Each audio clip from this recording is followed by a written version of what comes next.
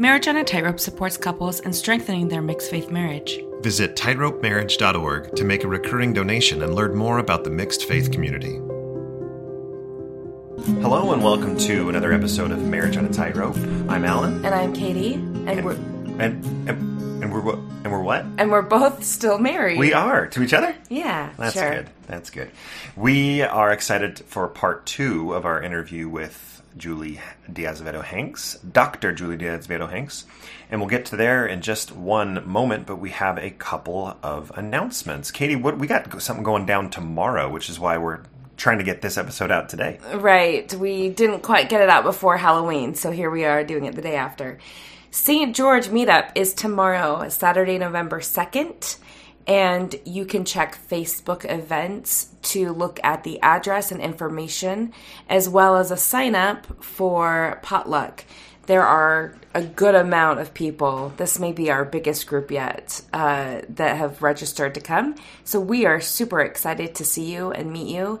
And anyone in the area is welcome to that. I think we have some Las Vegas people. Oh, yes. Cedar City people. And so we're excited for that. Yeah, if you're not on Facebook and you do want to come, you can send us an email at marriageonatightrope@gmail.com and we can let you know the details. The other quick announcement we have before we get to the interview is we are going to be celebrating our 1,000th Facebook We finally group. did it. We did it. How about that? I think it's funny because I'm not sure. Is this a celebration? That's the thing is I posted about it when we hit 1,000 in the Facebook group because it's like, hey, we're celebrating a bunch of people are in a really hard situation. Welcome to the pain and hurt, people. But there is cause to celebrate because everyone in the group has made the decision to choose to make this work. They're choosing to make it work, and they're choosing to help others make it work. So I don't think that we don't want people to have to go through this, but if you're going through it, we want you to be able to get the support that you need. So I'm glad that the group is growing. It's exciting to see people finding themselves in a hard situation, but knowing that they can work through it and have success in that.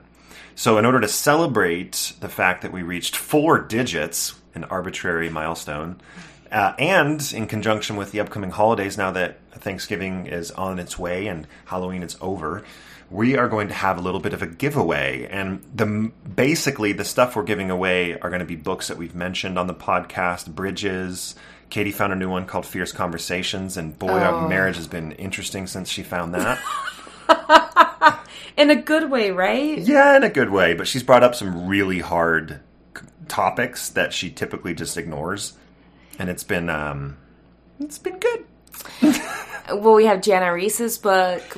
There's so much material out there. Thomas McConkey's book, right? So we want to do a pretty significant giveaway of some literature for everybody out there, and I think that would be helpful. So in order to do that, what we're going to do is we're going to ask. Yes, we're going to ask you to give us some feedback. So we don't have it up yet, but we're going to create just a quick feedback form, probably using Google or something.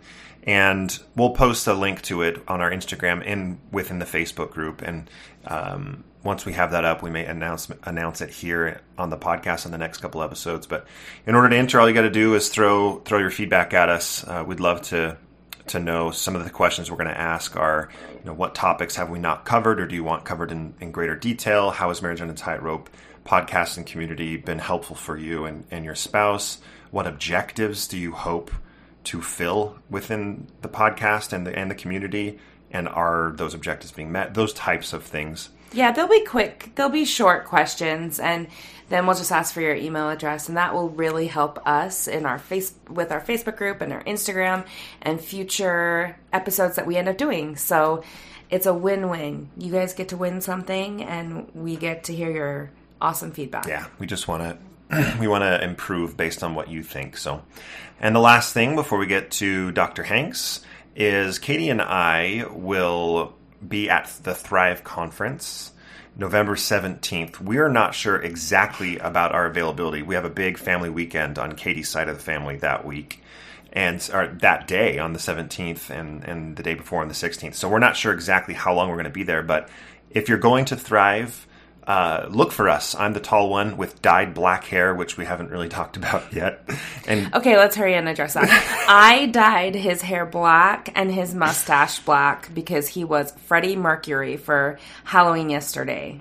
The weird thing is that I feel out of all the things you just said, the thing I need to defend the most is I don't normally have a mustache. I have a beard, kind of a scruffy beard. It's not a full beard, and I just shaved around it after you dyed. So yeah, I was Freddie Mercury for Halloween, and it was really fun, but now my hair is black because we didn't use weak spray paint. We used regular, hair dye, so... Yeah, we're hoping that washes out before my brother's wedding. We'll see if that happens. Yep, which is the weekend of Thrive. So if you see us at Katie's brother's wedding, say hi and make fun of my hair. If you see us at Thrive, do the same. And if you'd like to show your support for Marriage on a Tightrope, we certainly would appreciate it. You can go to marriageonatightrope.org and click on the donate button up there at the top and donate that way through PayPal or debit card. You can set up a recurring payment. You can also just Venmo us at Marriage on a Tightrope. It is very much appreciated, and the ongoing support is what helps make this possible and helps with our giveaways and all the meetups that we do. So thank you very much for your support. And now onto what you've been waiting to hear. That's how Bill plagiarize does it. that. That's how Bill does it. Yeah. Enjoy Dr. Julie Hanks. And we're back with another episode with Dr. Julie de Azevedo Hanks. Dr. Hanks, thank you and welcome back to Marriage on a Tightrope. Thank you. So happy to be here. You absolutely deserve to have your bio read again. So you'll do it this time. I'll read it real quick. If you didn't hear the last episode, Dr. Hanks is a licensed clinical social worker and psychotherapist with 28 years experience, specializing in women's emotional health and relationships. She is an assistant professor of social work at Utah Valley University. Dr. Hanks is the founder and director of Wasatch Family Therapy, website wasatchfamilytherapy.com, right? Is that right? I think that's right. Mm-hmm. Okay. An outpatient therapy clinic in Cottonwood Heights and Bountiful. She's also an author of The Burnout Cure and The Assertiveness Guide for Women, a blogger. I have a feeling you're really going to want to read that. That's a really cool... I know. That's right up my alley. That's a good title, by the way. That's a very good title. Can you get that on Amazon, by the way? Yeah. Yep, okay. You can get both of them. Okay, Amazon awesome. People. A blogger, a local and national media contributor, an online influencer, a private practice consultant, and an award-winning performing songwriter. A native Californian, Hanks currently lives in Sandy, Utah.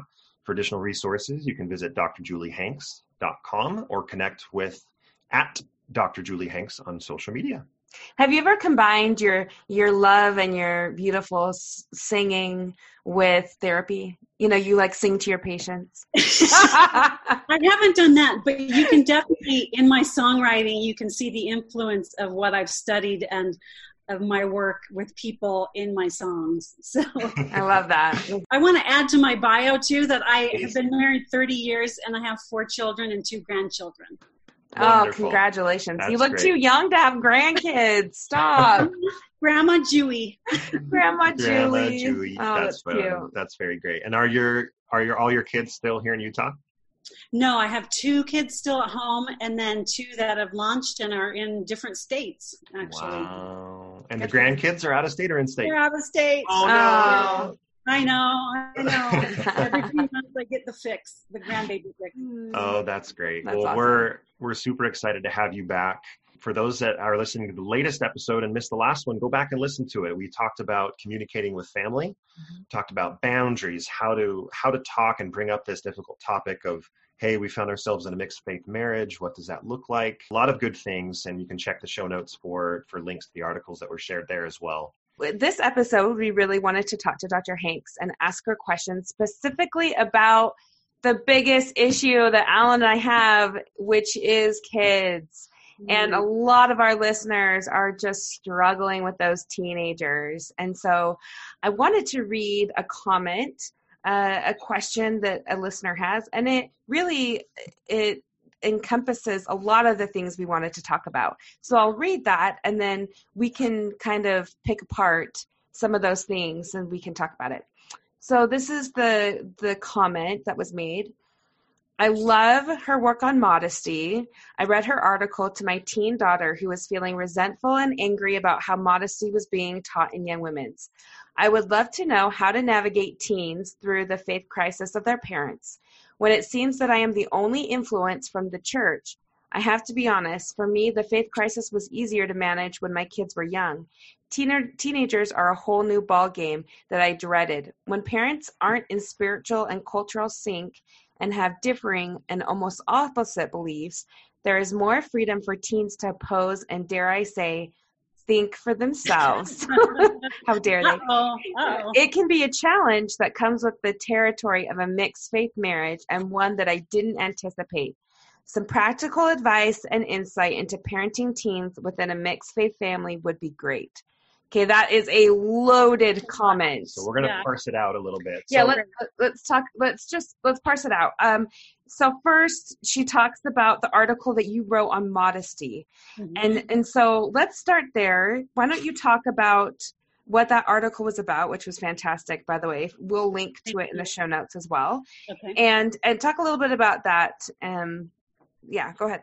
Yeah, so basically I just break down kind of the problem with equating modesty with what girls wear, that we've kind of collapsed this notion of modesty, which is actually a lot broader than just what girls wear. And so I talk about how now we've objectified women in a different way by looking at shoulders and stomachs and knees and sexualizing them when they're just body parts, right? We also need to stop sending the message that women and girls are responsible for the thoughts of boys and men. We've sent that message a lot, like, well, you need to dress modesty so to protect boys and men from having sexual thoughts. And it's like, no, that's not. So anyway, I give a lot of suggestions of how we can balance the modesty discussion and how we can kind of make it healthier for everybody. What are some of those points that can make it healthier? Well, defining modesty more broadly is how you present yourself in general, and how you treat people and your thoughts, and kind of presenting yourself in a way that feels congruent to who you are. And that applies to equally to boys and girls. So recognizing that, I think, is important, and taking it away from being the shoulder and the knee police, Also recognizing the cultural context has a lot to do with what is considered modest or immodest at any given time in history. So that modesty isn't just like this set dress code that's always the same. I mean, ankles used to be immodest, and necks used to be immodest, and hair is immodest in some cultures. Right. So that it's kind of modest dress codes are kind of based in whatever culture you are, and wanting to, and Mormons tend to want to be more conservative than other groups, and that's fine. But recognizing that it's culturally informed, I think, is one point that I make in the article. Another is just stop looking at girls and their clothing and scrutinizing it so much, and being glad they're at church, welcome them, and be happy that they're there, and stop. Somehow we've evolved to this place where what girls are wearing is free game for everybody to criticize.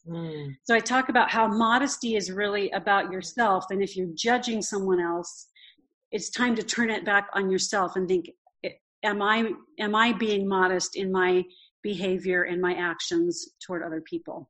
So those are a few of the thoughts in it.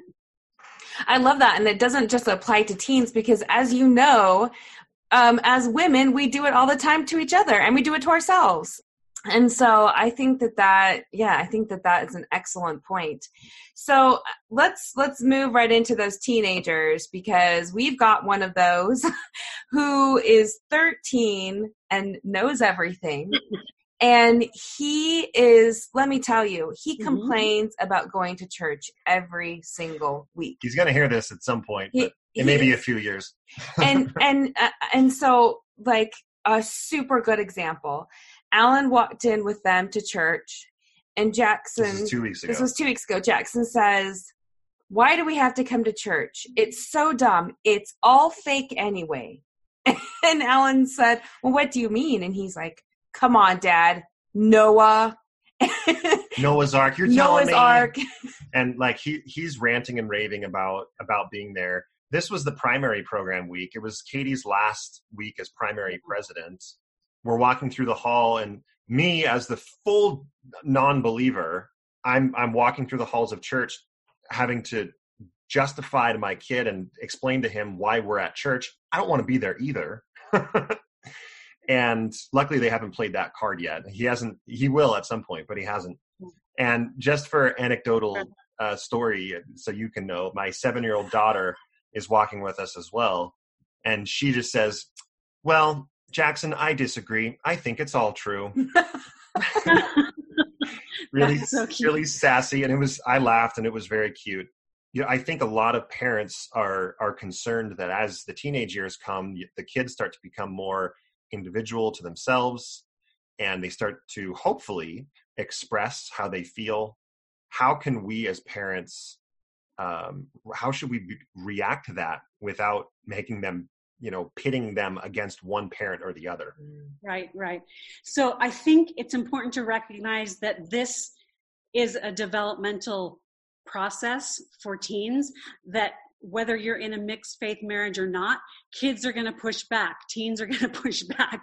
And they might try to pit up one parent against another in other areas, in curfew or whatever. So some of this is just developmental and not necessarily related to having a mixed faith marriage. But how to navigate this in terms of church, I think it's important for the couple to decide what the family rules are. So you might have a family rule that we go to church together or sacrament meeting together as a family until you're 16, and then you can choose, or till you're 18 or 15. But the couple decides what that is. And then that's just kind of what we do. This is family tradition. Like we have family dinner together on Sundays. That's just part of what we do. And so I think the couple needs to decide on what age the child needs to be to decide for themselves whether or not they want to go.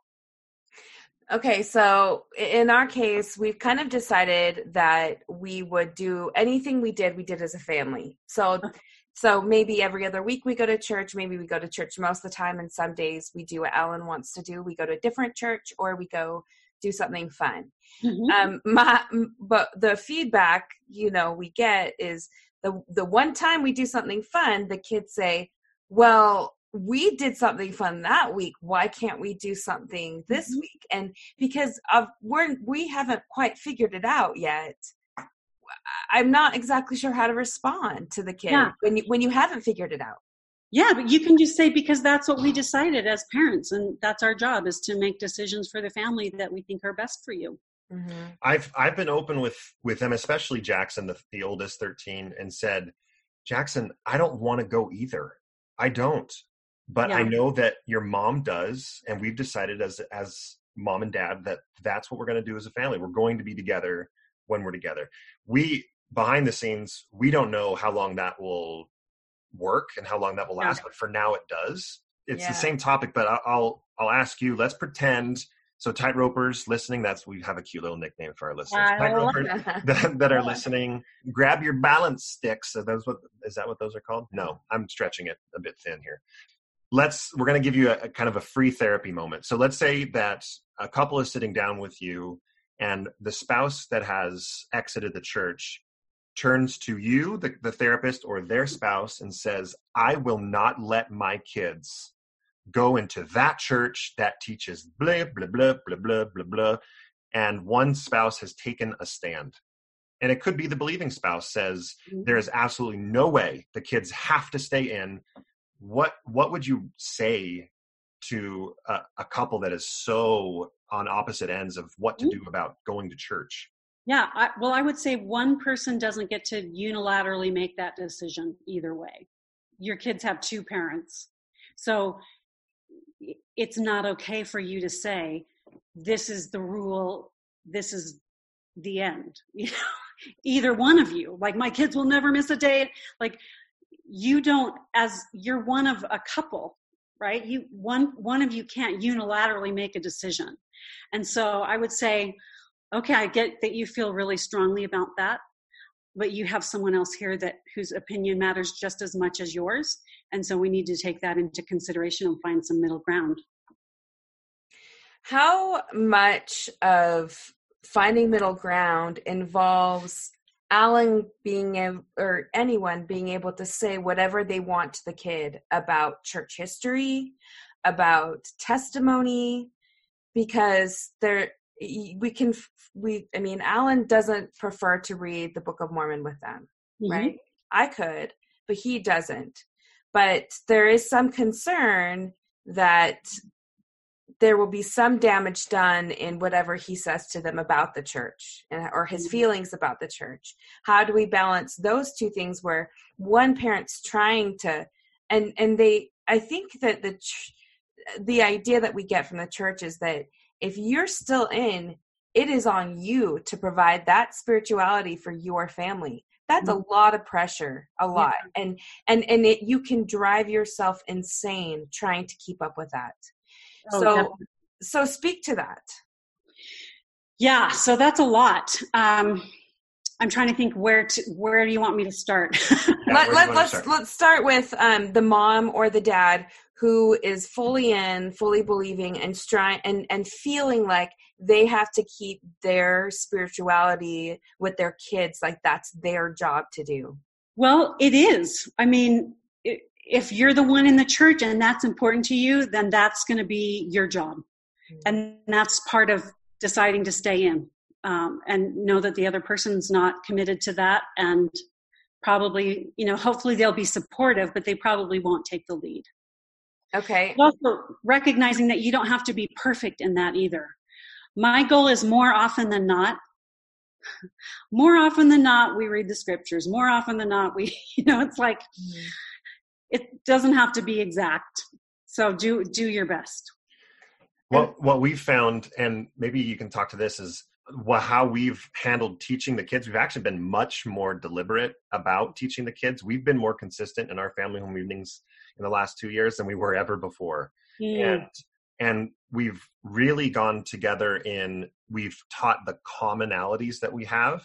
Mm-hmm. And really neither of us have gone the opposite direction of teaching very, very hard doctrine that is in or very opposing doctrine that is out. Uh-huh. We've really come together in that. And I don't even know that we did that on purpose. It just felt like the natural thing to do. Okay, we're going to have family home evening. What is something we both agree is important for them to learn? Yeah, I love that. You're talking about values. So what is our family value? And what are those values that we can bring us together? And there's so much that's still common among couples, right? We value honesty. We value treating each other kindly. There's so many things. And sometimes those things get lost. So I really admire the fact that you're doing that. I wanted to speak to the spouse who's left and how much to talk to your kids. Mm-hmm. I think it's really, really important to remember that your journey is your journey and your kids have their own journey, and not to try and control their journey. So just because you feel betrayed doesn't mean your kids will feel betrayed, or just because you feel angry doesn't mean your kids will, or just because you don't believe doesn't mean your kids will not believe. And they have their own journey. And so I think that's really important that you don't try and take over their journey with the facts and the negative things about the church. Because there are a lot of really positive things about the church for kids growing up. I mean, there are lots of really good things too. So I think you need to be cautious. And as they get older, I think you can share more. But just remember that it's their journey and their time frame, and don't impose your journey on them. Right. Yeah. So when is the appropriate time to tell them? Because we've talked about this, and I said, well, what if our kids want to go on missions? And he said, Well, they'll go on a mission, but they'll know all the facts before leaving so that they aren't hearing them when they're on the mission. But is that the appropriate time to tell them? I think when they start asking and then talking to them age appropriately. So, well, Dad, if a 15-year-old says, Dad, why don't you believe? You just kind of give a general, you know what, I've just studied some things that I really don't think are true anymore. And, you don't have to go into all the details. If they want to, then I would, but most of them don't care. They don't care that much, right? Right. It's like, can I go out or not? Like, I don't need a million reasons why, just tell me yes or no. It's kind of the same thing. They may not be interested. I do think that once they're 18 and they're responsible for themselves, and they're going on a mission, I do think, they probably should know a lot before they go, because they're going to get hammered with it out there anyway. So again, it kind of depends on the kid. It depends on the family. It depends on how interested they are. They may not even care. Mm-hmm. Like, I don't care. So why introduce things that kind of blow up their world if they don't care? Conceptually, that works. What we've seen, and even in practice, it works, but there's nuance to it. And like you said, every kid's different, because we've had listeners with either adult children or late teens children, 16 to 19-year-old children. And as soon as they find out where their parent is, they don't talk to them anymore. And they go on a mission, and they're fasting on the mission that their dad will come back.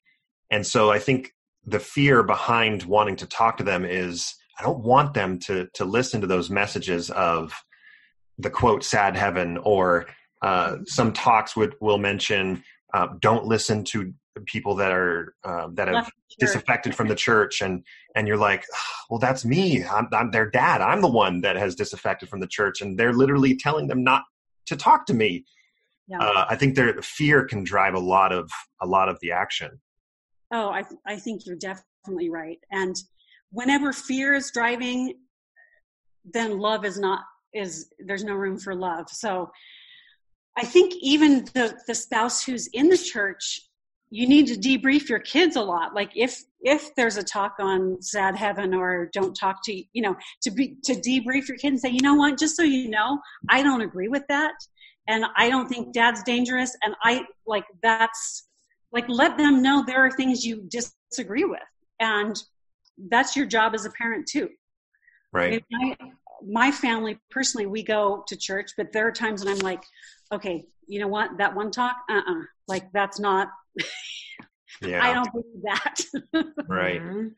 I think that's a lot of what keeps the spouses that have stepped away, and I include myself in this, plugged in, because if there are those messages, I want to hear them so that I can combat against them. And I don't want my kids to internalize certain things.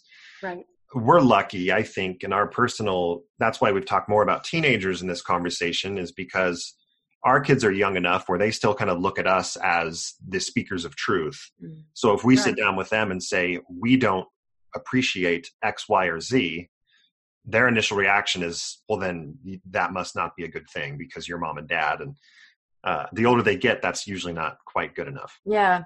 Okay. So speaking of children, how do you talk to your kids about your faith transition? I think short and sweet. I think they're going to notice things have changed. They're going to feel the conflict in the marriage. If there is conflict, so I think it's important to talk about it. But again, they don't need to know the details of your journey. That's not age appropriate for most kids. Maybe for adult children, but even then, they don't need to know all the details. That's your journey. So I think it's, you can just say, I'm choosing not to participate in the church and I don't believe it anymore. And, if you have any questions, you can ask me. Yeah. That's kind of exactly what we did, isn't it? Yeah, but I think that's really hard especially for people that have adult children, because it turns into a big deal where the adult children are no, Dad, you've got to come back. What have you done? Why are you doing this to our eternal family? Mm-hmm. I feel like it was much easier dealing with small kids than it has been hearing some of the stories of people with adult children who not only now has a spouse that is trying to pull them in, but they've got these adult children that are fasting and praying for them to come also. I mean, how does Alan deal with that internally while it's happening on the outside? Yeah. I think it's really important in those situations to remember that it's motivated out of love. Like they're fasting and praying because they love you and they think they know what's best for you. And that's like, in a way, that's really sweet, even though it's not what you know is best for you. Right. But looking at it as, oh, they must really care about me and they want what's best for me.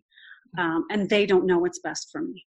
Mm-hmm. You know, but recognizing the positive intent, I think, makes it a lot easier.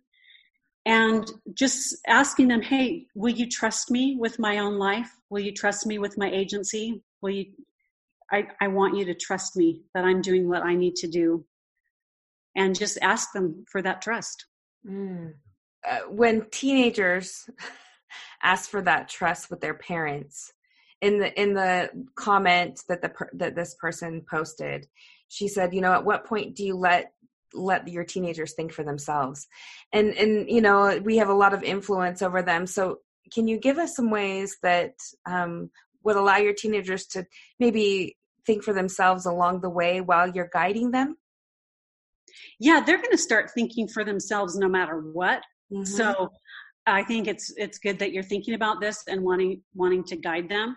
I think as you have these discussions, it's okay to say, Mom believes this, Dad believes this. We believe these things together. Mm-hmm. And letting them know, it's called differentiation of self in psychology. Mm-hmm. So it's being able to be a unique individual whilst remaining connected to other people. So you are modeling that as the parents, like, we are different people. We believe different things and we're still connected. And you can be too. You can think for yourself and you can stay connected to us. So you have this really cool chance to model for your teenager differentiation of self. And like, ultimately you get to decide what kind of life you want and what you believe. And how cool is that? Mm-hmm. Right. And you can tell your child, your teenager, that just because it doesn't matter what they choose, that's not them choosing one parent over the other. We've tried to explain that to our kids, of whatever you decide is for you, and that we're not going to take it as you're siding with Mom or you're siding with Dad. Right. That's not how it is. It's not a contest, not a competition. Right. And to your point, I mean, Jackson had one opinion and Zara piped in with her opinion. So that's a healthy thing. Yeah. Right. Yeah. I'm thinking of those parents who have kids who decide to leave the church with their parent, right? So they've listened to their parents' concerns. They happen to agree with them and decide to leave also. Those kids are now in a place where they are trying to find they don't want to date someone that's Mormon, but they want to find someone that has same values. How do you parent a kid who's now out and who's dating someone that's not even in the faith? I don't know if you would parent any differently. I mean, I think you talk about like sexual things, safe sex. You talk about kind of, things that are illegal, drugs, drinking, underage drinking. I mean, I think you would do all the kind of the same things that a good parent would do with a teenager who's kind of out there dating and having relationships. So I don't know that it would change that much in how you parent. Okay. Julie, I know we are now out of time, but is there anything that you were coming into this interview knowing that it's on mixed faith marriage you were hoping to get to, but we didn't ask about, or basically want to give you the last word? Oh, wow. We've covered a lot, so I don't feel like there's anything burning like, we didn't cover this. I just want to let your listeners know that there's hope, that I've seen so many couples work through this and they actually have a stronger relationship as they go through it. They develop that differentiation. They figure out ways to be creative in their family life and have really great lives. And so if you're in the thick of that devastation, that anger, that betrayal, that there's hope as you move through that together. That is a great message to leave us on, a message of hope. Dr. Julie Hanks, thank you so much for joining us. Thank you for being here.